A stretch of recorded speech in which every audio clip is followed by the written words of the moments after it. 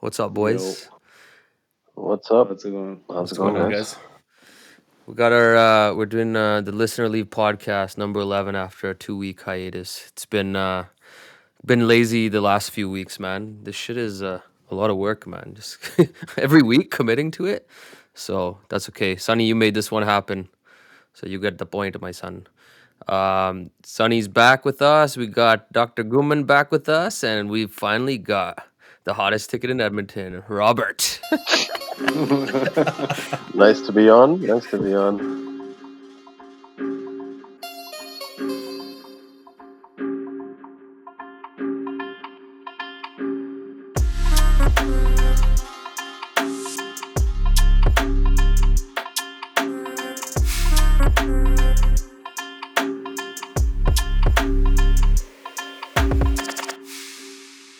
What's going on? It's not my thing. It's Huh? not my thing, but I'll dabble with you guys for a bit. It's COVID, man. We gotta try new things. Everybody's, experimenting, right, It's just Sonny? easier off the record, Yeah, right? he's I mean, there's so many things I want to say off the record. Gax became like there you a go. carpenter, a basement builder. Now he's got to be a content builder, Joe. You know, COVID we go. expansions. That's Stu, let's get you some hits. There we go. So yeah, we just let's start with the update on the farmers protest. I think everyone's been pretty much following it. You know, it's day to day. Shit's changing. Like one day something happens, next day something happens, the next day you're like, oh fuck it, I don't even want to pay attention. Next day fucking Riri shows up, and then full support.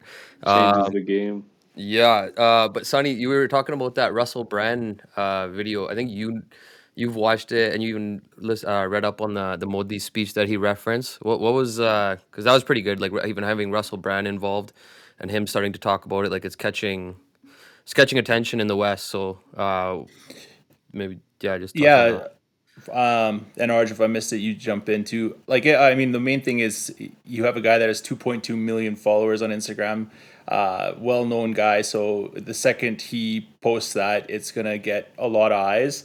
And then the guy is like super smart, right? So he brought like a kind of a different perspective to it. At the end of the day, it's good to shine light on India, but his whole thing was about like the decentralization of power and how whether you agree with you side with the farmers, you side with the government, or you side with the billionaires backing it, like too much power in the hands of a few is like a bad thing. And in all these examples across history, it's always like the same people that suffer, right? Like and he's kind of saying that like nobody would be complaining if you provided solutions to help these people and modernized farming at the same point at the same time.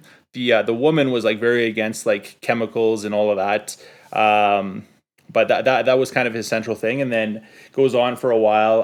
But the interesting thing was he references this speech at the World Economic Forum in 2018 in Davos, and Modi talks about like the three greatest threats he sees, not just for India but for mankind. And it's funny because he's called the farmers one of these. So the three things were climate change, terrorism, and the one that's really interesting is globalization, or like the resistance to globalization. So we hear it all the time, him calling the farmers, these are terrorists. 1 week this is about Khalistan, 1 week this is about like Muslim separatists. They're trying to incite violence. Whatever the topic of the day is, he's just that him and his propaganda bullshit artists are throwing that out. So that's funny that he's referencing that. And then the anti-globalization thing. So he actually went on and he talks about how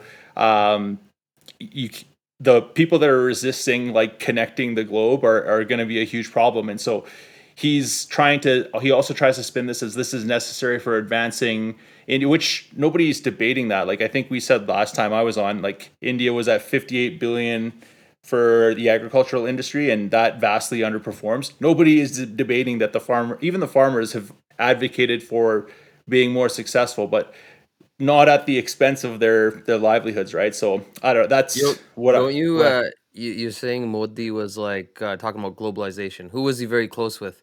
Trump. And what was Trump preaching the whole time? Anti-globalization, Yeah, right? yeah. It's funny. Everyone just spins whatever narrative suits their their goal. Tomorrow he'll It's switch to need for the moment. exactly. It's Yeah. ridiculous. But what was interesting about that, I don't know, Arjun, you heard it too.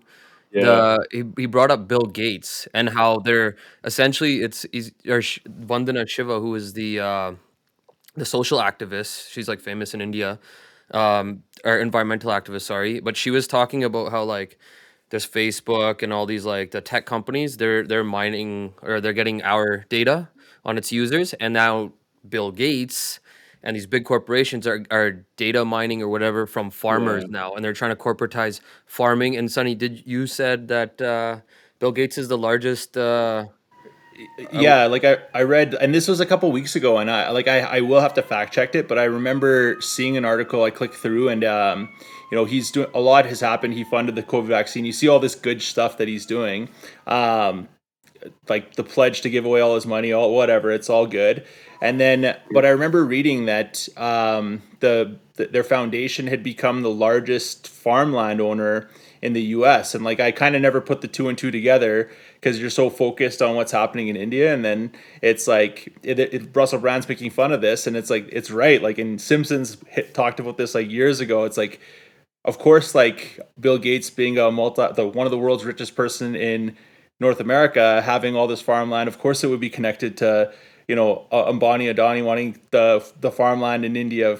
Like he's also heavily invested in Monsanto. He's one like so. And I don't know, I would like to think that Bill Gates has I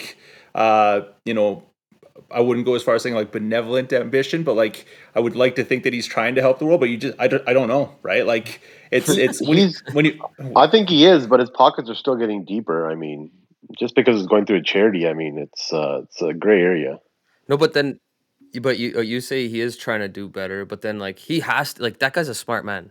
He has to know that he's in what Monsanto does, how the effects it Yeah. has say, in a place like India. Like he's got He's to be aware profiting of this. somewhere, and he's profiting somewhere. Like Yeah, that's the bottom line. Just just going back to the Russell Brand video, like just talking about that a bit. There's so many interesting points he made. Like, yeah, Bill Gates continues to or her, right? That Vandana yeah, Shiva. that lady, she's she made good points, and Russell Brand, like Bill Gates continues to become this villain in today's society, being accused of things left, right, and center, but just back to the data mining with the farmers, it's so interesting. Like it sounds like they're gonna market it back to farmers, like we're gonna give you information about what's the best time to plant, what Yeah, the soil conditions are like, the acidity, right? What the climate's gonna be like when it's rolling through, what the best things are to grow. So it sounds like all these like fantastic things, and I mean apps like Google have incorporated things like that into our everyday lives, right? Like my calendar, my email, everything's on Google. But is one, the infrastructure even there in India to support that? Can everyone even afford that to that scale? I don't know. Like, what's going to happen with that? But you got to think these companies are profiting in some way 100%. with this, right?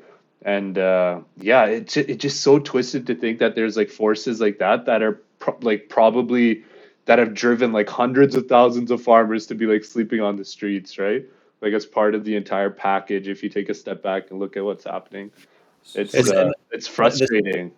It's scary too, like when you think about it, because it's like when you really and when nobody really talks about it because you start to sound like a conspiracy theorist. But like when you actually look at the numbers, it's like more like it's like 70% of the world's wealth is controlled by like less than 10% of the people, right?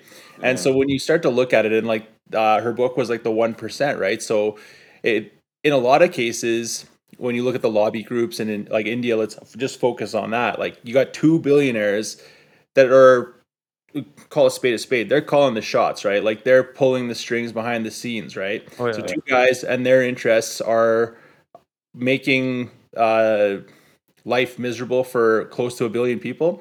And so then by extension, if that's happening there, you'd be naive to think that if there's wealthier people in other parts of the world that it's not happening. So it's like that, and that's why I really want to read this book, because it's like again, it's money controls everything, right? Like It is, and you talk, and like, so this is kind of going off topic, but like the centralization. Well, it's not really off topic. It applies to this. Like the centralization of power, right? It's happening. It's happening in areas. So it's happening in agriculture. It's happening in the banking sector, right? Like, and that's why you have these decentralized platforms. You can say like something like Bitcoin or like farming small and mediums, like keeping that private to the smaller mid-sized farmers. Like once everything gets concentrated, and now you're seeing it, like the wealth is getting concentrated in the hands of a few. They will control everything, and like people fucking like, oh, come back on WhatsApp to me. Like I get bitched at all the time, but I'm like, it's just like when you see, like if you're thinking of A&W Burger and you see the fucking ad show up on your like your computer or your Instagram, you always see that. I've like changed my security settings on a lot of things and just like my privacy. Like I don't see those ads anymore. Like it's just, but Yo, it's that info. yeah, just on the topic of security and like what information you share is private or not, and back to the protest that Disha Ravi, Yeah, a lady that got basically abducted and charged for nothing. climate It sounds activists. like climate activists. It sounds like they had access to her like Google Docs, maybe her. Google provided that information to the Yeah, Indian state. Yeah, how that's twisted what I is heard. that? Yeah. Like and like the Twitter shutdowns, like they're lobbying Twitter. They shut down like what was 500 accounts. It's like it's messed up. And again, when you a month ago, 2 months ago, it was kind of conspiracy talk, like, oh, like Facebook's connected this way, Google, all this investment, but it's proving truer and truer and truer. And now Facebook, like, not allowing you to share news, it's like it It's very much reminds, like, for me, it reminded me of I love Simpsons, like the Stonecutters, like they were like those guys, they all meet and like they just control the world, right? And then it's like they decide the way that it goes, and that's what's happening. it's it's it's fucked up. Like yeah, you sound like, but you know what? I'm starting to think more and more. These aren't conspiracy theories. This is just the Yeah. reality of the world, right? Dude, Like, and then like Greta Thunberg shared that kit. So like that Poetic Justice Society, Joe and I were invited to go on like this thing, and it was like just like it was literally like sharing hashtags, accounts to tag, like the most benign thing in the world, like just like social media guide for idiots, right? Like they're trying to make this easy for people that like might not have English first language, and this is like inciting, like equated with inciting terrorism, and like global conspiracy. That's Mo Dollywell from the Poetic Justice Foundation. So he's buddies with buddies of mine, and one of my buddies, his cousin. So this guy, they accuse him of, in the Hindustan Times. He's from Vancouver, runs, and he's doing this of what, paying Rihanna 2.2 million for that tweet. Like it's like, yeah. it's like And then what? and then like the absurdity of it, it's like okay, like everybody likes money, but you really think that Rihanna, whose net worth is close to $1 billion, is gonna like needs your 2.2 million bucks? And like it's It's just fucked up. yeah. It's And fucked like up. and then like they're calling for Greta Thunberg, like in India, like they want to charge her. It's just, but in a way, like it's sad because it shouldn't have, like we've been talking about this for almost 3 months now, and it's just like picking up momentum. But it's like they should have been like, this is, again, we're being reactive, but like it's because people like Greta and Rihanna and now Russell are saying it, that now it's becoming part of everyday conversation again, right? And it's we've talked, like we were saying this when we met last time, Joe. It's like whether you think the laws are repealed or not, and if they are, great, but we have to stay on top of it, because Yeah. it's just a matter of time before the next thing, right? And so this, more than anything, it's just been good from my eyes to see that the West is now somewhat aware of what can happen over there, and it just, attention has to stay on it. But you know what's fucked? Like that stuff like that is happening. I don't know if you saw. There's a Spanish rapper. He's from Barcelona. If you heard in the last few days. So he had some lyrics. You know how they have the whole Catalan, the independence Yeah, movement for out of Catalonia. Barcelona. So Yeah. he's Catalan, and he wrote some lyrics about like, or he's talking about the Spanish royal family, and he said some stuff that would, the Spanish state has now said those are terrorism or inciting terrorism. Okay, so he locked himself up in a university. Like the state police, I think, went in, took him out, put him in jail. Now there's riots the last 2 nights because it's suppression of speech, right? You claim to be, and this is in Spain, so like this happens. It's happening more and more even here in like it's gonna so like if we don't pay attention to what's happening there, it's not like even maybe 20 years from now it could happen here right at our doors. So it's like you can't just fucking not worry about that just because it's over there right now, because it could happen here, right? It's happened in the past, and yeah, if you don't say anything, it's fucked up. Everything's fucked up right now. COVID's fucked up. Everything's fucked up. But I don't know, fucking. But like other than that, the protests, like they had that what's it called, the Maha Panchat in Bernala today. It was like what 250,000 people showed up in Punjab Yeah. to show support. They're having them Wow. like there's more and more people joining like the coalition like across the country, so which is good. Like if I'm Modi, I'm worried at now because it's not even a protest; it's like a revolution at this point. But like sitting here, we just gotta keep sharing. Like it gets tiring. Sonny, I mean, you were saying like it's like you're just like fuck, man. Why do I keep just sharing like nonstop? Is this even doing anything? But it's like it's doing something, right? Like fuck, you would think. The fatigue is like it's real for sure, and like you start to wonder, like, you're sharing it every day, like who's tuning you out, who's not. But again, it's I what I said to Joe last time is like I'll be debating not doing it, then you'll see like it's something from the front line and you're like, no, fuck that, like it has to be done. And Yeah. This is It, ridiculous. it's pretty crazy. It's pretty crazy how many people are sharing stories. I think this is the first time that I'm unable to go through my Instagram stories. Like there's too many. It's like I'm not big on posting, but everybody's posting. I can't get through the posts. Like at some point you got to stop. Like how much time do you have in the day to go through everyone's stories? But everyone is sharing. So So I you're aware mean, of I the think it's situation, right? Like because of that. Like yeah, obviously no, how hundred this, percent. right? I mean, Yeah. I think it's definitely gaining momentum, and I mean, I think Modi's probably going to realize that these farmers they're never going to go anywhere. They're never going to back down. They're going to stay there forever until they get to a point where it's agreeable what they're looking for. I mean, I can't see them leaving. I mean, I know our people; they're not going anywhere. Yeah, and I think at this point it's bigger than the farm laws now. Like we're seeing like picking up journalists, picking up like it's just picking up Yeah. youth. Like it's just straight up human rights violations. Like the propaganda that they're using. Like it's just bigger than the farm laws at this point. But I mean, fuck, Yeah, they it have goes on. call centers turning into bot centers, and they're just spreading misinformation out there. It's crazy, and I mean that happens Yeah. everywhere. That's happening in every country. I mean, We got like we got we got we got political the. parties are getting So go sorry, ahead. political parties are getting elected through social media, like Russian influence on Facebook and Fucking how it skewed Yeah. people's votes. Like it's crazy. It's just social Yeah. media has turned into. It was amazing, and now like you see all the negative aspects of it as well. And Yeah. that's like what centralization of power, right? Facebook, fucking all these Google, like that's scary, man. Like they can like the U.S. elections and Russia pretty much essentially. I think I don't know how accurate that is, but like they're saying No, there's no influence. collusion. There's no collusion with Trump, in my opinion. But they definitely They influenced can influence by buying voters. ads or Yeah, just they like yeah, influenced voters. Yeah, 100%. Even with We sharing the spread so much stories, misinformation out there. sometimes I wonder like if who sees my stories is also being controlled, right? Like it'd be so futile if as we're like sharing and like posting, if it's literally just us recirculating amongst us, our group of like 100, 200. But I guess it keeps us educated in Edmonton. But yeah. yeah, they could be controlling that too, right? Well, they do that. What Like, Sonny, what's it you, yeah. called? Sonny, Shadow Sonny was banning. saying that his hashtags weren't getting. yeah, I told Yeah, yeah. I made Shadow. that. I don't know. I don't think it was shadow banned, and like some of it was my error, but Yeah. still, like at the end of the day, like some didn't see Yeah. it. Like so, I made that video, Yeah.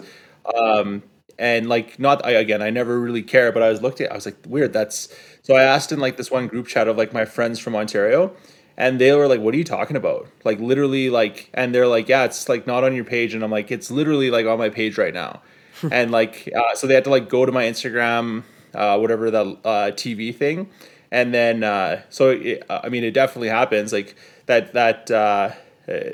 it's like again it's just it's scary.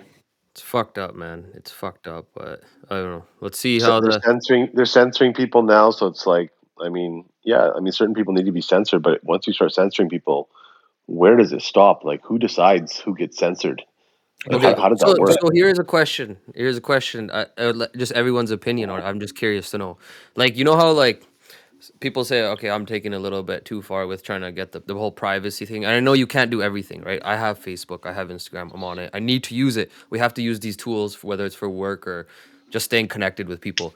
But like, I don't know, has your guys' like, I guess, how you take social media or how you like look at something, even like a smart TV. I was thinking of a smart TV. I'm like, could you get a TV that's not smart? Like, I would pay to get a non-smart, like a dumb TV, right? Like, just because I'm conscious of these things now. But like, how are you guys when it comes to these things? It was to start with you, Gax.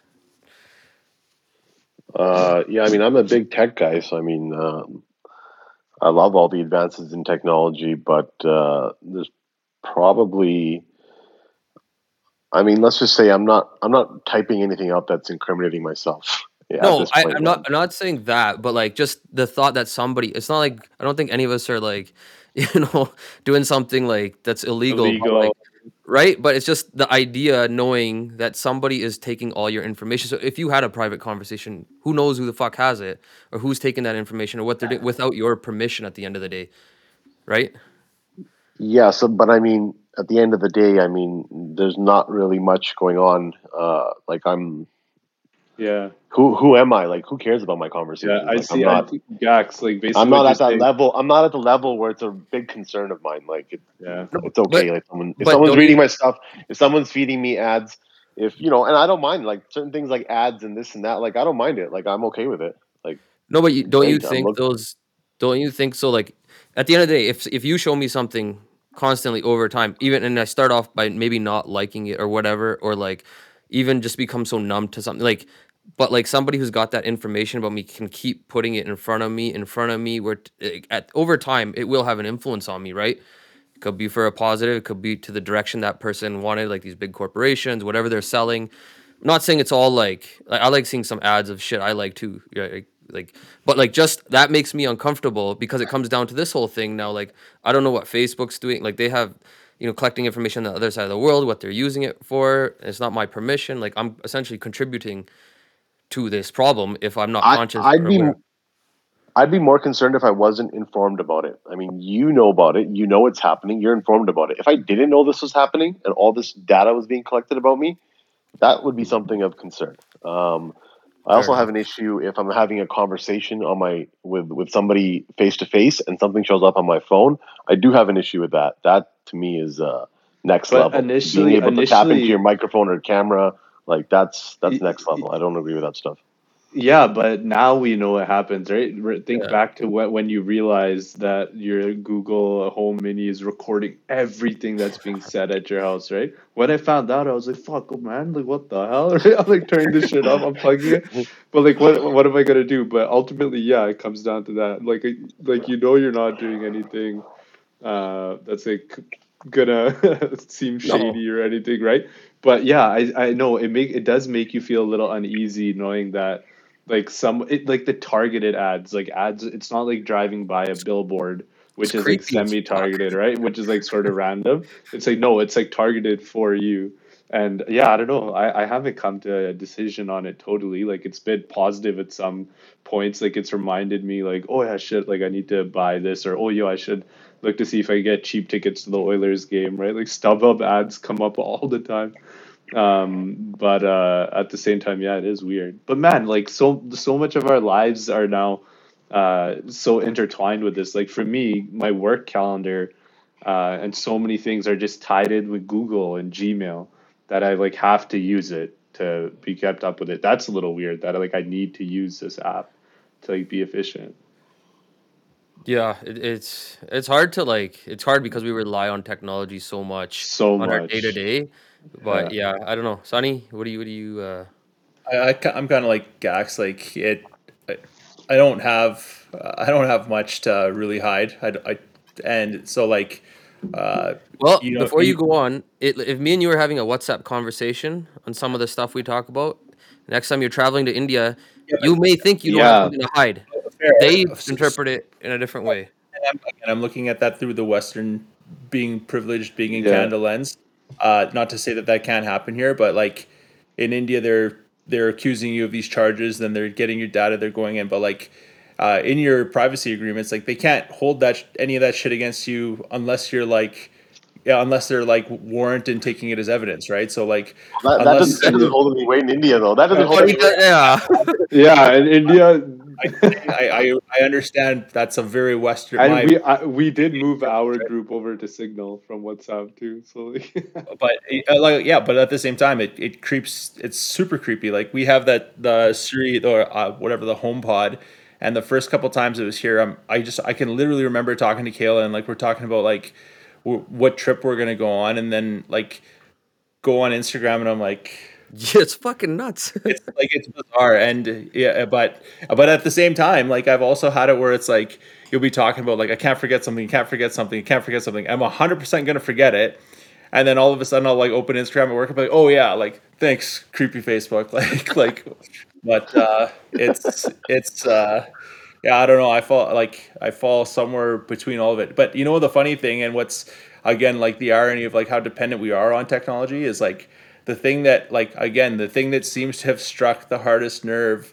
with like the West is like people being shut up on Twitter and shut up on Facebook, and they're not allowed to use their social media, they're not allowed to use their voice. Forget about the fact that these 80-year-olds are getting Yeah. tear gas beaten like with batons, but like this they didn't stand up at that point. It was, but when they cut their IG.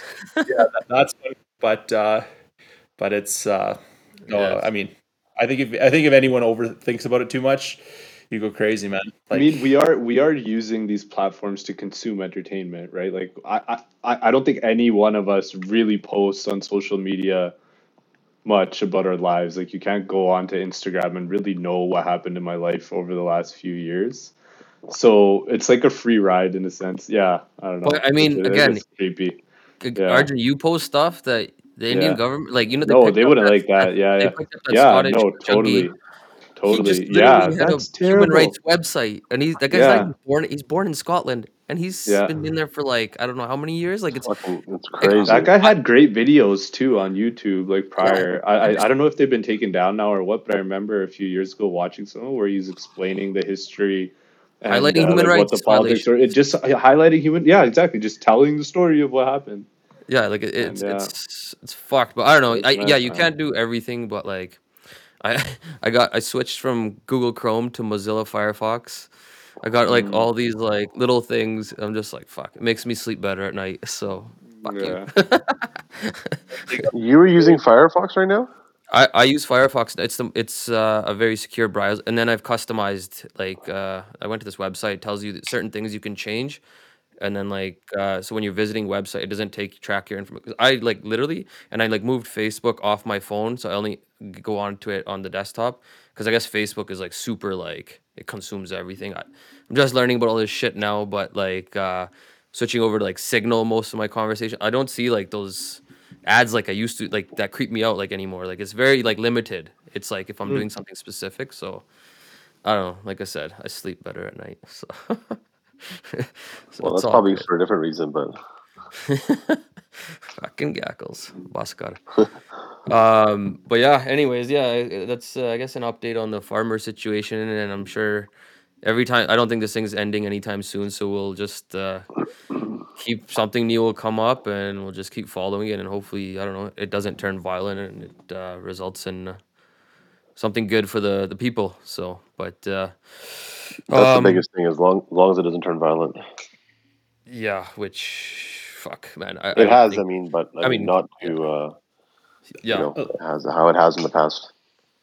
yeah, that, well, exactly. like we said it before, like even today, Harmon, like it took long enough, but Harmon was on Global Edmonton today, like 5 minute segment. Like the West is starting to watch, right? So That was it Santi Man not saying that making they that happen. His work. not saying they can't like do some covert shit, make people disappear, but it's gonna be harder to like have like the wide scale stuff that we were all, I think, scared of in the beginning, like which is like Yeah, you wake up and 5,000 people are gone. I'm not saying it can't happen or bad shit can't happen, but it's going to be harder harder to. now that people are starting to look at it. Like BBC, I've seen it on BBC, I've seen CNN, Economist does it. So like the frustration is it took forever, and in the beginning it was like they're telling the wrong side of the story or just not even the story. So I hope that this continues and that just the global eyes stay on it. And that's why it's, again, to me, it's important. We Joe, continue to talk. Joe, on your first podcast, I think Harman was saying that these laws were passed in another part of India and it didn't bode well for No, the so farmers.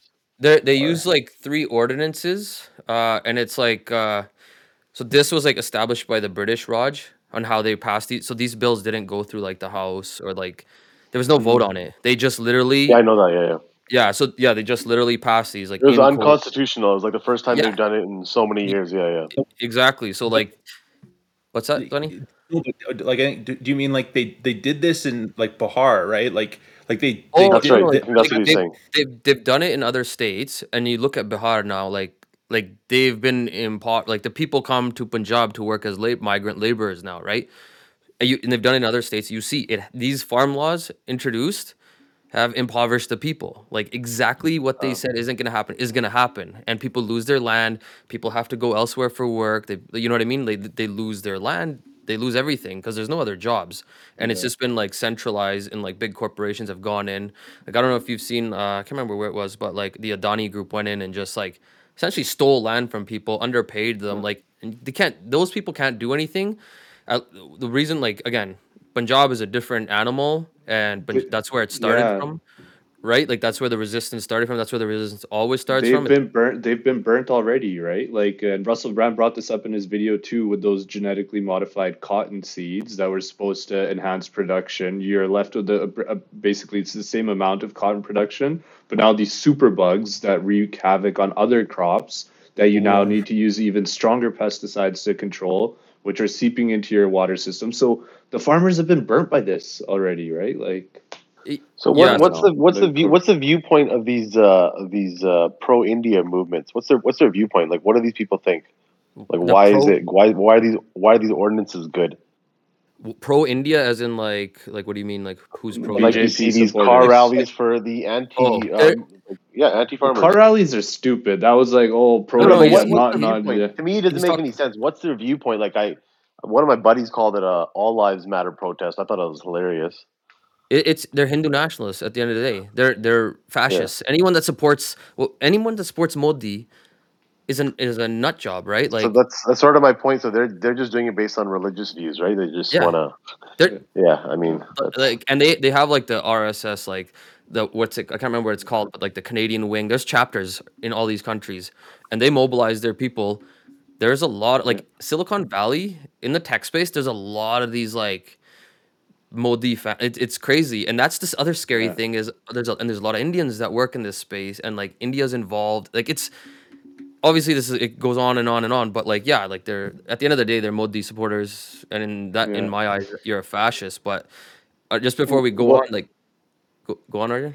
Yeah, what's frustrating about that though is there's been a lot of people I feel like just to Gak's point that if you ask them, they'll be like, "No, we're not right wing, we're not fascist, but we can't throw India under the bus like this. We need to promote our country first. Farmers are promoting division." Like those people make no sense to me either, but The yeah. majority, the farmers, Yeah. they just don't have a voice. They're suppressed. Yeah, yeah, But the no, majority for of sure. people, if you look at the ground, like there is no people say, "Oh, there's gonna be Hindu Sikh violence." There's Hindus, Sikhs, Muslims praying together.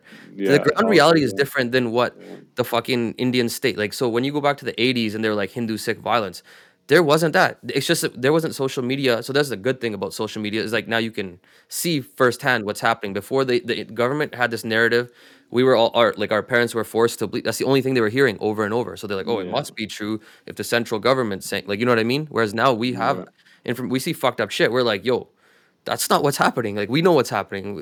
Everyone has a camera. Everyone's a journalist now. So Yeah. it's very different. The other like messed up thing on it too is like there's supposed to be democracy, right? Like but the separation of church and state in India is like obvious bullshit. And not that I have anything against any like Hindus, any religion. I don't really give a shit. Do what you want to do. But when you actually read and you understand it, and you understand like where their belief system was derived and like the various castes, and you see that reflected in like his various beliefs. So you have like very elitist people that come from for certain castes, like that will never see eye to eye with like Hindus that are protesting with Sikhs and Muslims that are of different castes. And at the end of the day, what is the underlying common theme? It's like going back to like a Hindu's national agenda, because in a lot of these people that hold those contrarian views, they're in a caste that's like, would be, these things don't matter to them anyways, right? Like Yeah. it's super like, and again, with all this attention on it, on India, hopefully people actually start to look, and because it's not really a democracy. It's like more like it's hard. more like what China was in like the late 70s, 80s, like but because they're not an actual communist state, we're not sanctioning them yet. So it's just scary. It's fucked. But just one last thing. What I was gonna say, like Arjun, you were talking about the Green Revolution in Punjab that made like Punjab one of the wealthiest states. Punjab was when Monsanto went in with the high growth seeds. Yeah. So like that Vandana Shiva, like that's what she talks about. She's like, when India there was a famine, so they essentially went to like Haryana and Punjab and were like, Monsanto came in, it was an opportunity, and they said, we need to feed the nation. So they incentivized them to feed the nation. They gave these seeds, didn't educate the farmers or anything what these seeds were. They got all these pesticides, all these chemicals. Nobody was educated. They just, rushed it in there. The famine was gone. It was dealt with. But then what happened after, right? Like you said, those seeds, rice and wheat aren't even indigenous to Punjab, right? Like that's not what is indigenous to Punjab. So we're growing something that we wouldn't even normally be growing, and that requires water. And then that water also, like now you need more water for that because of all the chemicals and the pesticides, and all of our groundwater is being basically wasted on producing this wheat and this rice, and it's sucking Punjab dry. It's going to turn it into a desert. So like that green revolution has been like the worst thing to happen to Punjab, right? And the Indian government has done nothing. Like there's been the Swaminathan Commission, which like says like certain agriculture changes. Like the farmers were saying, we need changes, we need help. Like this is not sustainable over time. But the Indian government has ignored all that, and they just passed these. Like it's just This is the closest thing to like a proletarian like revolution, like the Marxian view of like in this like capitalist It's not even that. against the bourgeoisie or like the really just because the people are like people are dying, right? The water is getting contaminated in Punjab. The water levels are dropping at exponential rates that they've never been seen before, trying to feed a population that's growing at an exponential level. Like how, in what world is any of this sustainable, right? And I feel like a lot of farmers see that, and like that's where a lot of this desperation comes in, and like despair around like, okay, what the fuck does our future even look like? Is there even a future? Might as well kill it, like off ourselves, right? Yeah, like suicide rates, try to attempt suicide. Like that's so like 10,000 vicious it's cycle, man, circle. That's why, I mean, hopefully, shit changes here. But I guess whatever, we'll keep posting. That's all we can do, right? Keep fighting. Yeah. Keep chirping Modi on Signal so he can't come and get us. That was a hefty update, but I guess it's been like 2 weeks since you've but we talked about Bill Gates and that was great, man. No, well, I mean, all encompassing. Yeah, I cover. I mean, but it's all connected, right? It's all for connected. sure. That's what I'm saying. Like you can't not pay attention because it could affect us, especially in this globalized world. But anyway, Sonny, you were I want to talk about that. You were on a podcast, 2 Mutts podcast, to talk about like diversity. You're on like a panel talk about diversity in hockey, and I had to listen to that. That was pretty interesting. Do you want to tell us what that was about? And Gax clearly didn't put himself on mute. I will. Yeah, no, it was interesting. Josh called me up, and it's a good panel. Obviously, I played the game. Joe, you and I were teammates. Arjun followed us. Gax before us. So we've all seen like diversity in hockey. We've seen it like work, and we've seen the bad of it. I'll never forget Joe getting called what I don't even remember what they called you, but the guy had to like write a letter and like massive suspension. Haki, Osama, you name it. I was right after 9/11 too. And like before Joe, like Hockey was my middle name. I think I'm pretty sure when I was playing hockey. I would get like like depending on which team, I would get like different chirps because like nobody really knew what I was, but they knew I wasn't. Something was off. So like, Especially if your dad's like walking you into the rink too. Yeah. They're like, why is this white kid with this Punjabi guy? Yeah. So but like I liked it, and it was really good to like kind of measure where we've come from, where we can go. But like one of the things, and I've said this to lots of different people, different organizations, is like I think you have to be very careful with like the diversity agenda, because it's important to promote growth of the game. It's important to promote for like to have these things for the right reasons. And some of the teams I've been involved with, when you wave the race flag too often, I think people will start to tune you out. And the reality is, yes, there are cases where players won't make a team because of the color of their skin. But in like, when you're coaching and you're trying to build high performing teams and this not, the reality is more often than not, you're probably not making the team because you're not good enough. And that's changing now. And I think it's speeding up. Not enough in hockey because there's a lot of other forces at play. I'd like to see some of these people, some of these organizations around, like, and in the cases where it's a case where the guy should be there, it's you got a panel of scouts that are like, what the hell? That's when you got to step in. But I at the end of the day, I think I agreed with Lully's comments. I agreed with Sean Bell's comments. Like, the NHL just doesn't have a plan for this. Like they don't market their players. They don't market the game. At the end of the day, you can't force diversity. Like when the average Punjabi kid, the average black kid, the average Asian kid would rather be the next Messi or LeBron or Patrick Mahomes, right? Like, you're trying to grow the game outside of Canada, and outside of Canada, nobody really cares, right? Like even in Canada, like that was the interesting thing, is like the decline of registration, with the Raptors winning and being good, like perennially. Basketball outpaces hockey registration. Soccer is now outpacing. Like, so you have it's crazy expensive to play the game.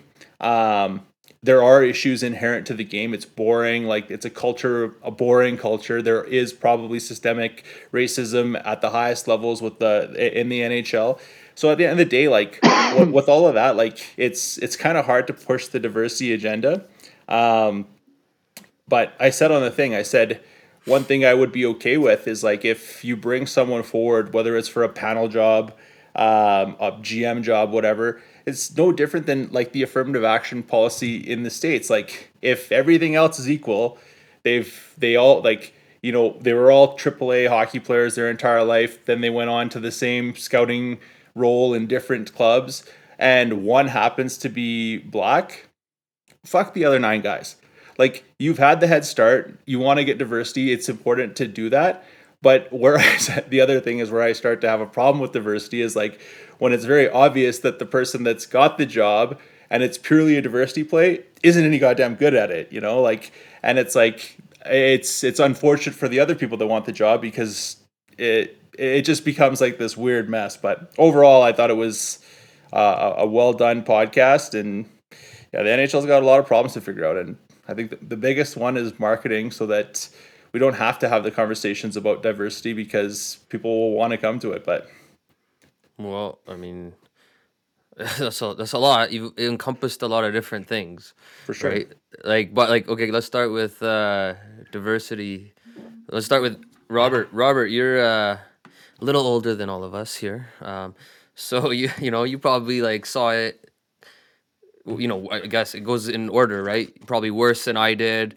I saw it worse than Guman or whatever, me and Sonny, just based on it is getting better or being highlighted. But like, what is your view on like diversity in hockey, in the sport in general, not just professionally, but like playing minor hockey all the way up? Like, what's your view? Yeah, I mean, when I played, I don't know, like people didn't know how to react. There's racism in the dressing room. Majority of players would just be quiet. It'd be awkward. If it was the opposing team, your teammates don't even know what to do. Like you're 8 years old, you're 10 years old, however old you are. Like no one's gonna drop the gloves. Like what are you gonna do? Referee doesn't know what to do. Like that's where we were at when I was playing. Like nobody really knew what to do. Like, okay, guy calls me a packy or makes some reference to the color of my skin. What's protocol? There really wasn't any. So you just sort of dealt with it. You put your head down and you fucking busted your ass, and hopefully it motivated you or whatever the case may be. But So uh, your kids play hockey, right? Like obviously you've gone through that. Now, obviously how you react is gonna be very different than obviously when you were a kid. Whereas let's say your parents didn't have that, they don't come from a hockey background, or they're immigrant parents. Whereas now you've grown up in the system, you have more resources, more confident, more information. How does that change? And like, is that diversity still like? Do you so the still see way it it as a major changes, barrier? I don't see it as big of a barrier. But I mean, I was born here in Canada. I mean, my family does. We do okay. I mean, hockey's very affordable for us. I'm on the ice with my kid. I'm an assistant coach. At some point, I'll probably be a coach. I can't really tolerate kids at 8, 9 years old. I don't have the patience. So once they're older, I'll move into coaching. But like that's where you make changes. Like people our age have to get into positions of power. You can't just be a parent in the stands and have no voice and expect to see any change. Even with the NHL, I mean, the NBA's changed because the players got involved. The NFL is changing because players got involved. In the NHL, there's not enough colored players to make a change. So, I mean, to ask like Jujar to make a difference, I mean, that's just it doesn't make any sense to me. The guy he's fringe level NHL player at the beginning of this year. He's on the taxi squad, and you want him to speak out on this issue? Like this guy's looking for he needs to get paid. I mean, he's busted his ass his whole life, and now he's at the NHL stage, and you can't expect him to bring this up because at the end of the day, he needs to like he worked his whole life to get to where he's at. How can he jeopardize that? Like, is he going to be Colin Kaepernick? Is Nike going to step in and sign him to a contract to fill his wallet up? Like, it's not going to happen. I mean, the way NHL changes is guys like Connor McDavid, Sidney Crosby, they need to talk about, yeah, racism exists. It happened the They're never whole way going through to. growing up. Yeah, but they're never going to. But that's the only way it's going to change. You got to go after those guys. Then you'll see change because then the players will band together. Once they see guys like, I remember when Tyler Seguin, he knelt down in the national anthem in the Yeah. playoffs Yeah, last year. I thought that was huge. That was yeah. huge to me. Like somebody else is stepping up, and if Mhm. that gained momentum, you might have seen a difference. But it didn't really seem like any of the But other guys don't you wanted to think? do that. But like, Don't you think like yeah, Jajar's like fourth line or whatever. But he's still I don't know. In my opinion, anyways, like there's still a responsibility. He doesn't have to be overtly, but like it's just even like little things. How you say like educate. You still have to be active because you still have to. If you're Sagan, I'm sure somebody's spoken to him or he got that information from somewhere. If you're not telling your story, ain't nobody gonna give a shit about your story or care to. Nobody got time for that. So like it falls on your shoulders to tell your yeah, okay, but story. look at okay.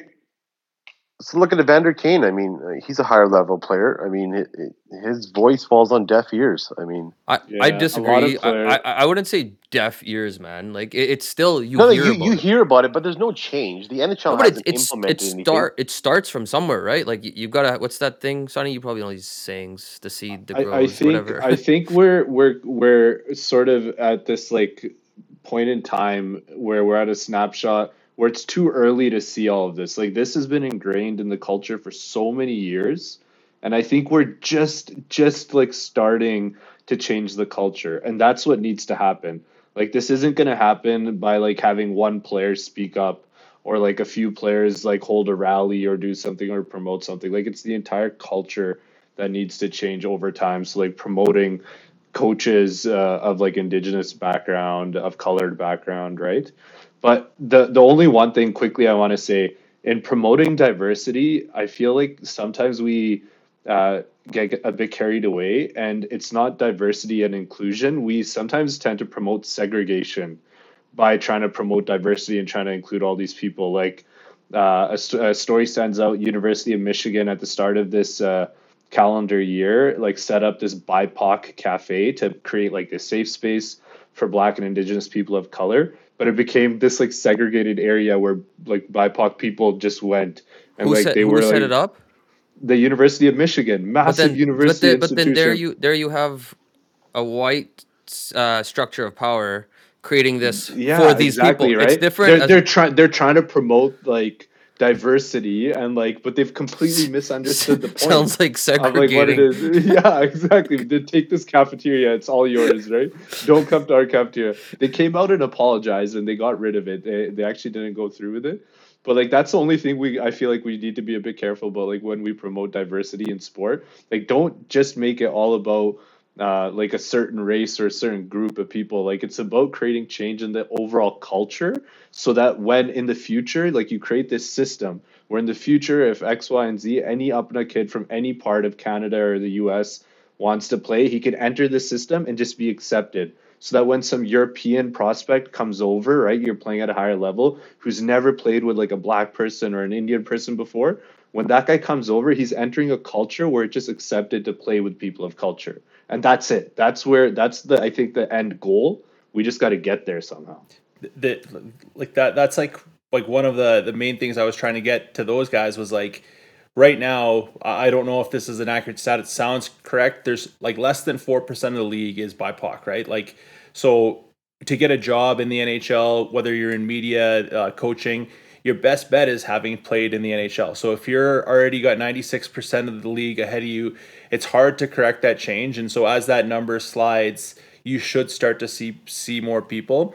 But for me, like, and I said it on the like on that show, I was like, make it if you want to see diversity, make it easy to play. Like, yeah, like we can afford to put our kids in, but a lot of people can't, right? Like, and it won't just be Punjabis that'll come in. You'll see more Black kids, you'll see more Asian kids, you'll see more Native kids, because if you remove that entry and then can actually connect to them, this is why you should play, you'll start to build it, and then you'll start to see those numbers change. Like, it's, you think it's a coincidence that the NBA, like literally every other league, is the inverse of the NHL? It's probably like less than 30% Caucasian and 70% because there were less barriers to entry to play the game, and then you see way more people in color jobs, analyst jobs, because the numbers all align, right? So we have to help get them there, and some of that is the economics. The one comment too, and actually you're kind of touching on it with Kara, like Bell made a good point. Like there really hasn't been like since like Grant Fuhrer, like a true and Aginla was probably the one for our generation. But there's not, like, in this era of social media where everything's connected, who's the only like true star that's of color that's like PK Subban, right? Like, and he's been shut up. He's been traded 3 times. He's got over 1 million Instagram followers, and they just try and silence him. So like there still is that cultural element that has to be about letting these guys have their personality so people want to play. And I think if you can address again those, like that, the backwards nature of the NHL marketing, and then make it easy to play, that's when you're going to start to see it. So Yeah. And Subban wasn't even talking about race or diversity. He's just a flamboyant. Yeah. Like, Subban wasn't even talking about yeah. race or diversity. He's just a flamboyant individual. So he just didn't fit the like, mold. I mean, right? in my example, like, do you think JJ would have a job if he's speaking his story, speaking about diversity? You know, some would say it's even distraction to the team. Like, if he's a fringe level player, would he have a job next year? In my opinion, You're he right. wouldn't get signed. You're right, but then like the other side is at some maybe if his teammates know what he's going through or what he's gone through is like maybe you have that like yeah, you're right. He could tomorrow. They could be like, and a very good chance in hockey they'll tell him to fuck off. But I mean, at some point somebody's got to do something, and even if he's you want to see a movement started and it I think you know where the change comes. Like ultimately in these sports where you see change, like basketball, change comes top down. Like where you have people in power expressing opinions that are controversial or opinions that are going to bring about change. So Arjun, what we got to realize is how to get people in hockey, into positions of power. So one, how do we get more like BIPOC people into the NHL as players, right? So if in Edmonton, if you break it down, this is just a quick thought. It's the kids whose parents can afford SSAC, MLAC, CAC, right? Who can Rich afford kids. that extra training. The rich kids who go. So why is hockey in Edmonton? Why is Edmonton minor hockey like funded like that? Why is it divided up like that? Should that funding money not go to like the government? Shouldn't taxpayer money maybe go to funding hockey programs in schools? Because we know every kid's going to go to school, right? Not every kid's going to be able to play SSAC, MLAC, but there's a higher likelihood kids are going to go to high school or they're going to go to junior high. So why not take that money, put it into areas that are more accessible to more kids, right? Like sort of the US, their football programs, granted it's a private system, but just sort of the conceptual model is built up around like education and your collegiate, your sports sort of with that, you know? I don't know. It's just an idea. I don't know if you've I ever thought about that. I actually said something similar. Like I did the American comparison. Like the U.S. is vast, like very quickly closing the gap on Canada, U.S. Some years they're better. Why? Because the government will put money into sport, right? Like it matters, and so the USHL, those are all programs that are funded. Yeah, there's wealthy people in it, but they still make it easier to play. Our government, you can go to the Olympics in Canada. You can win 5 gold medals for this country, be like the greatest athlete of all time, and they'll still get you a job at Tim Hortons or Home Depot. Like we do nothing to support athletics, right? And like again, we already know like you guys, like you two have kids already. You see it. Skates cost several $100s just to get the shit, like just to put the equipment on them for the average and again we can't think like we've done well. Like the average family in Edmonton still has like a $60,000 household income, right? So when the majority of the people are doing that, how are you supposed to get them the equipment? How are you supposed to like someone's got to take time off work to get them to the hockey like this and all the extra stuff. Like it costs and that's what I was saying. Like if you remove those barriers, you make it easier, you will see the diversity happen. Again, why are basketball? Why is the NBA, MLB, MLS? Why is every other sport so dominated by colored people? Because they were able Yeah. to play through their schools. They were able to play relatively inexpensive. Those barriers did not exist, right? And so that, like, again, you got to go to the owners. You have to find a way to explain to them that, like, if you can break this down and you can get India invested, you get China invested, not only will you solve the diversity issue, but you'll grow your market. But again, like Yeah, when you need ice. yeah, You know, right? Like that's a limiting factor in hockey. So I 100%. don't know. I guess the sport in and of itself is selective, right? Like, Yeah. yeah. It just, what I like though is that diversity is being promoted. We are now seeing more players than ever. So I think the trend is in the right direction, but we shouldn't try to like take it into our hands and to, I don't know, in my opinion, to completely like change the game. Yeah, I don't know. It's interesting. It's very interesting. Like I said before, I feel like we're at this snapshot, and we're like trying to understand what the trend is going to be. You know? My opinion Yeah. on that is like you have to take it into your own hands because, and this whole change, even the fact that we're at this point, is because people have taken Yeah. it into their own People hands speak up, and they're because like wanting. They're active, right? Like, you have, and that comes down to growing up here, having more access to information, having more knowledge, having, you grow up school here, so your earnings are better than maybe your parents, whatever it is, right? Like you have more resources, and that gives you essentially power to do something. So like in my opinion, yeah, you have to. Like for Jajar, like I don't need him running around going insane, but like what he should be doing, in my opinion, is like in his local where he's from Surrey, maybe doing camps or like participating yeah, and then telling his story. Just having little yeah, kids see, oh, yeah, there's a brown kid playing, right? Like he's a yeah. fourth liner, so he has a lot to Change ref. So happens do top down. something like Yeah, that where like even him posting now on the farmers protest, I thought that was it was like finally, which is good to see. And then they talked about it, and I think he got a couple points that game, so it was like, that was huge. So yeah, I don't know. It's And JJ having a summer camp in Vancouver is a excellent idea. That's growing the right. game. That would draw a lot of attention. I bet you would get Tons Sportsnet of coverage on kids. it as Yeah. well. Yeah, You it'd be get and you great. get tons of kids because people in Surrey and that Lower Mainland, they have the resources. You're seeing like there's so many Punjabi kids playing there, man. and That you're camp gonna would sell out in 10 seconds. yeah, like It's you're gonna right see. away. I think in the next like 10 to 20 years, you're gonna see an influx. Maybe they don't get to superstar status, but you're gonna see more and more Punjabi players coming in. So yeah, it'll be interesting. But And that will be a big thing. Like, JJ, if you're listening, call Joe Slunga to be your business manager. Set up the camps for you. yeah, But we're gonna even just start us being able to skate with our kids is like such a huge advantage, you know? Like massive. we didn't really have, like, our parents tried their best, My dad but doesn't know what like offside is till this day, and he's watched like every one of my games. Like, dude, I so It's even pretty that hilarious is because huge. I think on the ice, like I'm pretty vocal. Like I kind of yell at the kids, like my dad probably used to yell at me from the stands. But like it seems like some of the other coaches they don't want to like.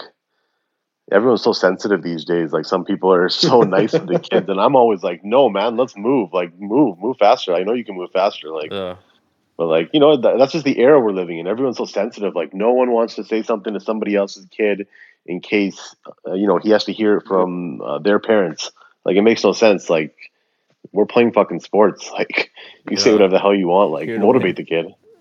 Yeah, Yeah. but Yeah. your kid having you there, that's like I think that's a huge advantage. Like I would like to be involved in my kid playing, like, because I think you have to be to give him You that have to. Yeah, you him or have to. her that advantage. But no, that's solid. Gax is gonna coach when the Blackhawks return, and he's no longer able to play. Man, He's gonna be our coach. That's been a Fuck, so that's a long long. time away, buddy. It's a long time long away. time. This guy's Tom Brady, man. He ain't retiring. Never. uh, What's Sonny? What's happening with the? Give us an update on the quick update on the Oilers, man. Fucking, I haven't really been following it so much, but I guess you guys all have. Gax, you were watching the Flames back to back. Fucking, what's going We on look here? so much better than them. Oh my god.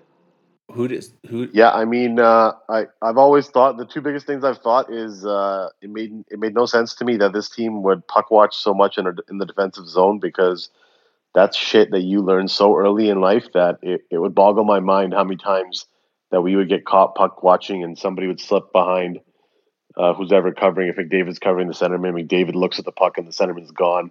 They pass it in front, the guy scores. Or Nurse slides down low because the other D-man lost his player, but you don't need to go behind the net in the corner. You can't score from there.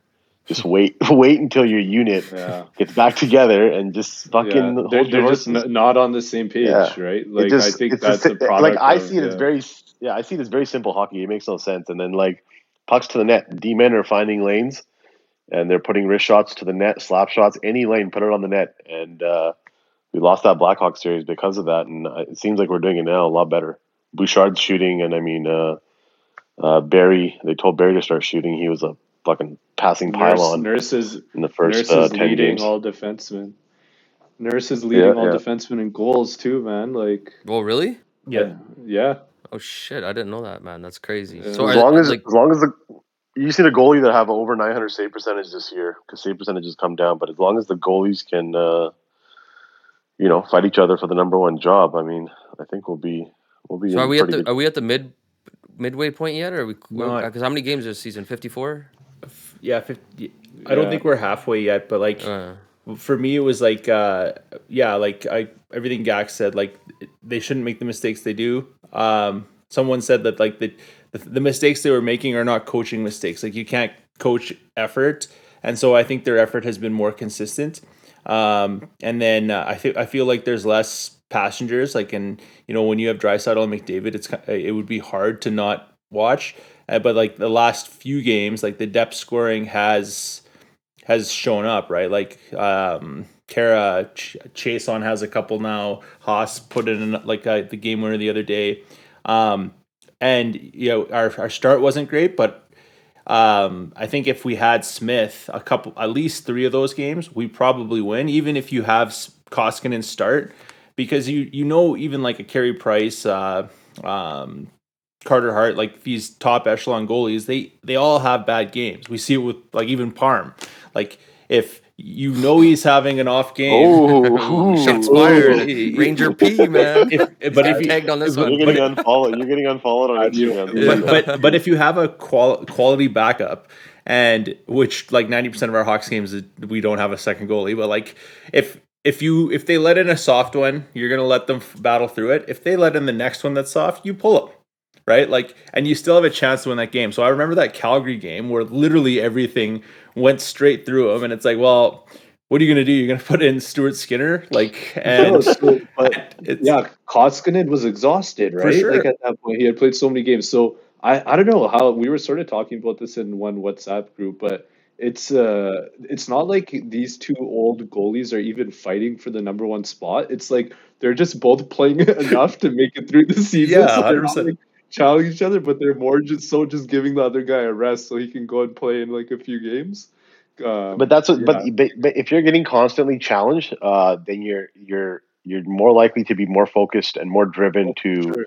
to be They were at your saying best at all times. like But the taxi squad of forwards that travels with the team, like these guys would be practicing with the AHL team. And when you're with the AHL team, no one's at your practice. You're like chilling. You're not really giving it your all. Because of COVID, there's more guys now allowed to go skate with the Oilers, and these guys that would be with the AHL team are now skating with the NHL team. So they're practicing hard. It's like these fringe guys going the hardest at practice, and they keep the actual like roster guys accountable because there's competition at practice, and they like actually go hard. Like it's been sick.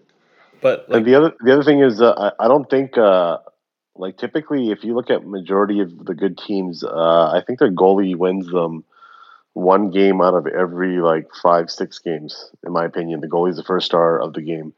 Koskinen did not win us any game in the first 10 or 11 games that he played. It was either we fucking just scored more than the other team, or Yeah. the other team yeah, just didn't show up and there wasn't that many shots put on Koski. But he didn't win us one game, and like, yeah, I mean, he's overplayed, but I mean we could have used a win or two there, like at least 1 out of 10. Like, come on, there's got to be something. long term, the goaltending is like the right now. It's obvious that it's if it's not already, it's going to become the biggest issue, right? Like if you got 5 of the 6 in the 5 of your top 6 figured out pretty soundly. Your defense, which has been a laughing stock for a long time, is actually now like you're seeing some depth. Like your number one defenseman's out this year, and you've got guys playing amazing. Um, can we get through this year with those two? Yeah, probably. Like they'll do a good job. But then what happens? Like, you look at the teams that win cups and then win cups like on a consistent basis. They have a guy they can steal you, you know, 2-3 games here and there. And so we were talking about this the other day. It's like, at what point do you like? And Ken, I don't know that Ken Holland has ever done this because he like. Do you become willing to look at your defensive depth, and do you look at a guy like Ethan Bear who's hurt right now?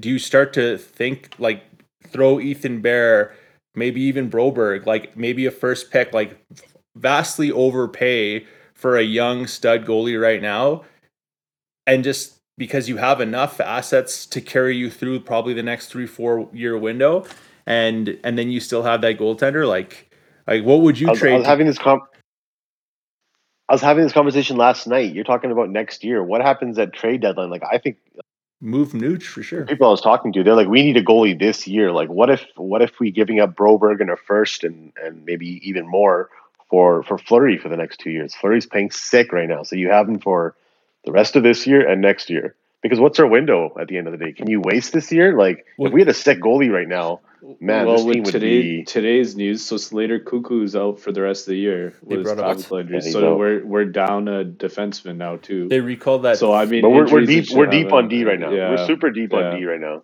But like Yeah. and so like Anaheim's GM came out and said that John Gibson is like untradeable, and all GMs say that until Ken Holland shows up and says, okay, like we're gonna give you Nugent Hopkins, Broberg, Jones, Bear, a first and a conditional second. Oh hell no! Jeez, man. Yeah, but like Easy, but dude. you're not just getting Loyalty, hey? you're not going to just get Gibson. You'd have to you get Gibson and like there'd be, but you lose. You have to. What you're saying is you got to earn. You can generate interest You- even if someone says. What he's they're saying is those guys are disgruntled. not his No, clients, clearly. you got to Yeah. no. What I'm saying, we've all been PBHL captains. What I'm saying is, you have to be willing to lose the trade. If you're gonna get if you're gonna get the main asset, which is the goaltender, and you're gonna give up guys that like maybe they turn out to be studs, maybe they don't. But if Gibson comes in right now and you lose these marquee players, but you win, look at what happened. Like when DeRozan got traded, non-basketball fans all freaked out because he's the franchise. Kawhi comes in, they win a championship 1 year. Nobody flinched. Yeah, I don't know. Hockey's crazy, man. But these guys are playing amazing right now. Like it's good to see. But the thing is, we've overpaid on so many deals. Like we've taken in the ass on so many deals. I mean, why do we only sign really old goalies? If we can get a goalie out of this thing, let's do it. Like, who cares? Yeah. We need a goalie. Yeah, we need a goalie. The goalie that I would actually go after because of how well Fleury is playing is what's his name, the Lehner, like him, or there's him and then the 2 Columbus goalies that But again, Elvis and the other guy, Korpisalo. And again, not that the guys they've played well this year. Like obviously, Koskinen just got tired, but again, you're we talk about the window. If McDavid and Draisaitl are happy and want to stay here for the next day, as long as they're playing like they are right now, your window is till they regress. But the window becomes a lot shorter if they get pissed off after another year of mediocrity and say we want out, right? So that's why if it was me, I would be okay, what can put us what could get us to the conference finals this year? And in my opinion, the answer is a goalie. goalie. It's a goalie. But again, and that's why I said you have to overpay. This division is so bananas too, man. These teams are so front loaded. Toronto, Montreal, Vancouver, Edmonton. The offense is so high. I think any goalie would really get lit up for the next 30 games too. That's something. I think they were just. So one of my buddies sent this stat out. Montreal's under 500 if you take out their Vancouver games or their Ottawa games. I can't remember one of the 2 teams. Yeah, they've struggled. They just dominated one of the teams. Yeah, Toronto, in my opinion, is going to get rolled once the playoffs start. Once they move over and play if they're playing any of those Eastern Conference squads, they'd be getting rolled. No, but does it go back to the actual conferences? It's pretty neat, right? You can make it semifinals if you come out of this division. Yeah, there. I read this thing that you can win the Stanley Cup this year by playing 8 teams. So if you come out of the North, you've played 6 teams all year, and then you would play 1 crossover game in the semis. So that's your 7th. And then you would play in the finals. That's how. Oh shit. So there's but I agree with Gax. If they draw Boston, I bet the farm on Boston. Toronto's not going to beat them. I would love to see that right now. That's actually what I miss about the regular format. What I don't like about these divisions is that I would love to see a Boston Toronto game, or even Toronto Tampa would be pretty sick right now. NHL's all matchups. We match up well against Toronto, in my opinion. We have a tough time with Montreal. Winnipeg, I don't know. We have a tough time dealing with a good goalie and a good squad of D-men. Montreal's got pretty good D-men who are willing to shoot the puck through. So how far shooting lanes and block shots. How far do we? What's the prediction? How fucking far are we going? Because only Mr. Loyalty over here, fucking every year thinks we're going to the finals. I think we make it to I think we're playoffs, and I think we go second round of the North Finals. It's but second round's 50-50. Yeah, second round's a coin flip in my opinion. Yeah, then I don't know. It's before we leave the goaltender talk, I had one thing I wrote down I want to say. The other thing is have you guys ever noticed how every goalie that leaves Edmonton becomes good? Every player? Why don't honest to God, I have no idea how we have not changed our goaltending coach. You look at these teams, look at the Islanders, look at Columbus, look at Nashville. It's these 3 or 4 teams where they always have good goalies, and what do they have in common? They have somewhere in the background unbelievable goaltending coaches, and most of them come as a package deal. Barry Trotz takes his guy everywhere, and wherever Barry Trotz goes, those goalies are sick, and whenever they leave, they regress.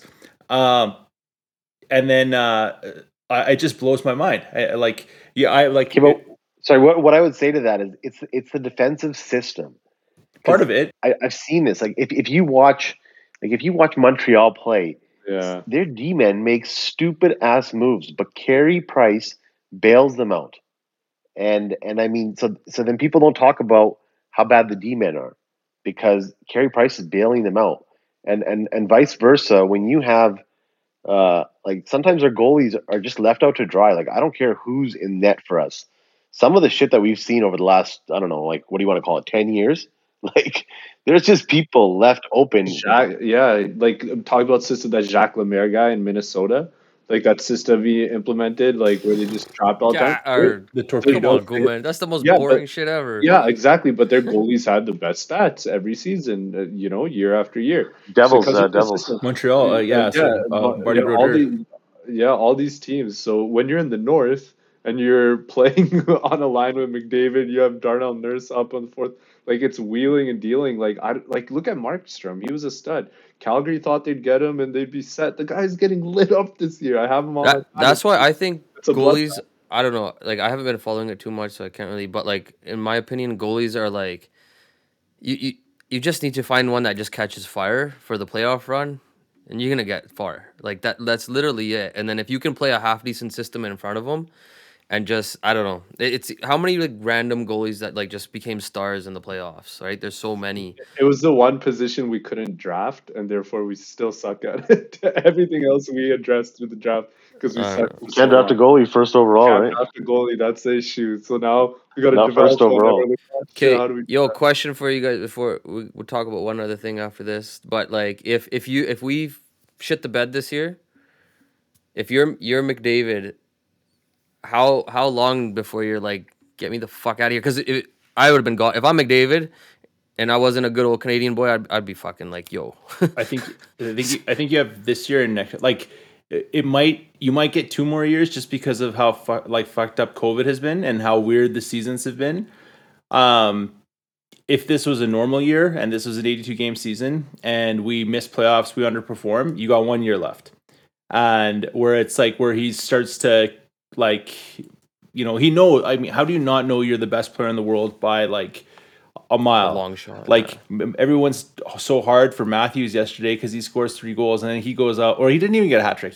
Then he gets 3 goals, 2 assists, right? Like, and so you're aware of those things, but at the same time, in this case, luckily, the culture of hockey is he doesn't want to be that guy, right? Like nobody wants to be that guy, and then, but you can't blame the guy. But I would say you got at least 1 more full season where we're on an upward trajectory, and all it takes is like if they go deep, they win a cup. They're probably not. Yeah. They're not going to leave. Like if they can see that they can do this time and time again. Like we got to get there. So. I think it's situational. Like that's exactly it, right? Like if it's like a sick playoff run, the city's bumping, the team's giving it their all, and they lose in the second, third round, then yeah, he's not leaving.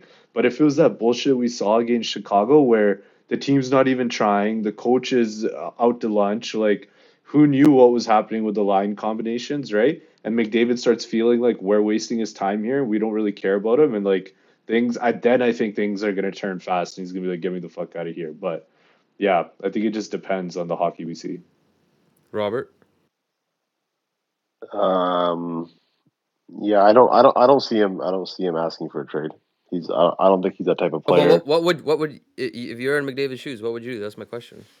No. So I don't think I could leave either. Just like the camaraderie you have, like he's built relationships. I mean, if he's quitting on the team, then we have a massive problem, which we already have. We just don't recognize it. But I mean, we've been playing well the last 2 weeks. 10 games into this season, I was literally like, we should just package McDavid and get a boatload of assets and start this thing over again. Keep Dry as your number one because you'll get way more for McDavid.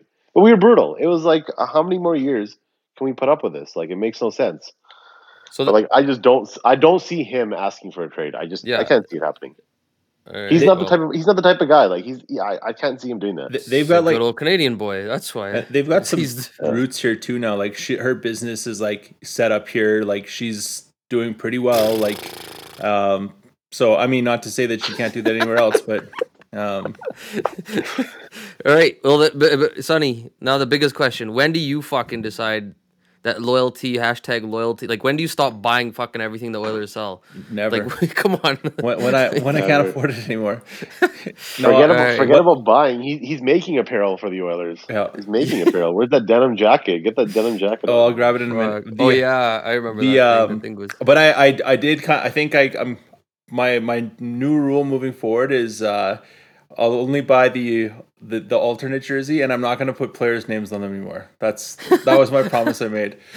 I'm just like looking in my closet. I'm like, man, why do I have like an Ethan Morrow jersey? like just, but yo, that's ridiculous. Well, fuck.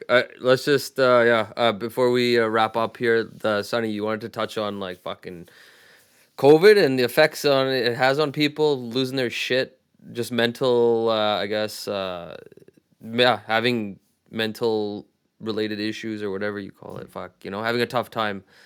yeah. talking about that. Well, I think like we have the doctor on, so he probably speak to it better. It's just like I think obviously we're seeing a lot more stuff on our social feeds. We're not seeing people as much, and we've had a couple personal incidents with like friends, clients, where you can tell that this is getting hard, and anyone that says it hasn't been is full of shit, right? Like, it's literally been a year, and for a lot of people, talking like this has been the extent of it. And yeah, of course that's going to take the toll on your psyche, and it's just like, I think it's important to just have some self-awareness and I guess some humility too. And it's if something does feel like it might be a problem or wrong, then you don't got to talk to me or you, but there's people to talk to about it. Because I think we all know that it's not just in our community. I think it's definitely with men in general. It's an issue that's starting to get more light, but again, I'm starting to worry the longer that this pandemic goes on and the more stuff we're seeing. So I don't know if you've seen anything in the hospitals and stuff, Arj, but that was literally all I wanted to touch on. Yeah, man. There's a lot of stuff going on in the hospitals. I mean, you basically nailed it on the head. Like, by no means am I a COVID specialist or anything, but it's about getting through this time. Like, it's a shitty time, right? Like, people are suffering. And I think that's what you're bringing light to essentially in this situation. Like, people's jobs are suffering, the economy is suffering, people's health is suffering, people are getting sick from COVID. And there's, we're just more aware of sort of what's been going on around us. And I think it's okay to recognize that this is just a really shitty time for everyone. And yeah, if you have a support circle, reach out and be heard, and know that it's okay to feel like you're overwhelmed at this time, but get help for it and seek out support. Can I call you Dr. Arjun? Yeah, anytime, man. We do a virtual chat. We play virtual Catan. You can play virtual Catan? I'd be down to play virtual Catan. Man, there's Catan online. It's sick. It's pretty sweet too. And they've repaired a lot of the glitches. I think a lot of people downloaded it, so I've been playing it for like a few years. But like over the last 6 months, they like upgraded the shit out of it. It's like so cool, so many pieces. I was like, I wonder if a lot of people just downloaded the game over COVID and they like waited for me and decided to like upgrade it. I'll have to take you up on that. Gax, what are you seeing, man? Fuck. Yeah, I don't know. I mean, it's people stuck in their homes, so I mean, you gotta have a good home life. Oh my god, jeez. Yeah, you gotta have a good home life. I mean, I think the biggest issue is, I mean, people that probably weren't happy at home are having a tough time adjusting to being at home all the time, and you see that with relationships with your spouses and whatnot. Me and my wife have talked about it. Like, there's definitely relationships out there where a husband and wife are probably just going through the motions and they're not really seeing each other. You know, they're probably both busy with work, kids. They barely have to hang out, and now they're in a situation where they have to hang out. So, I mean, issues can definitely arise. And they're realizing we don't actually fucking like each other. Yeah, but now they can't go anywhere though anymore, right? Like, I mean, that's just the reality. And I mean, you'd see with like, you would hear like domestic violence cases are on the rise, and you'd hear stories about Yeah, kids need to be fuck. at school because they see violence at home, so school's like an outlet for them. So I mean, yeah, I mean it's just hopefully it's like once in a lifetime thing that we're seeing here, and we don't have to go through this again. But this podcast, Zoom calls, any way you can connect with your friends is it's super healthy, and you just got to put in more effort, find different ways to connect with people. Yeah, it's like yeah, that's what that was this whole podcast just as a hangout, which is pretty fucking good. But yeah, but I think yeah, there's all the difficult things that you mentioned. It's a good opportunity also for people to fucking realize, certain because it leaves the people that are close with you or that you have a connection with, you still like you work to maintain those relationships.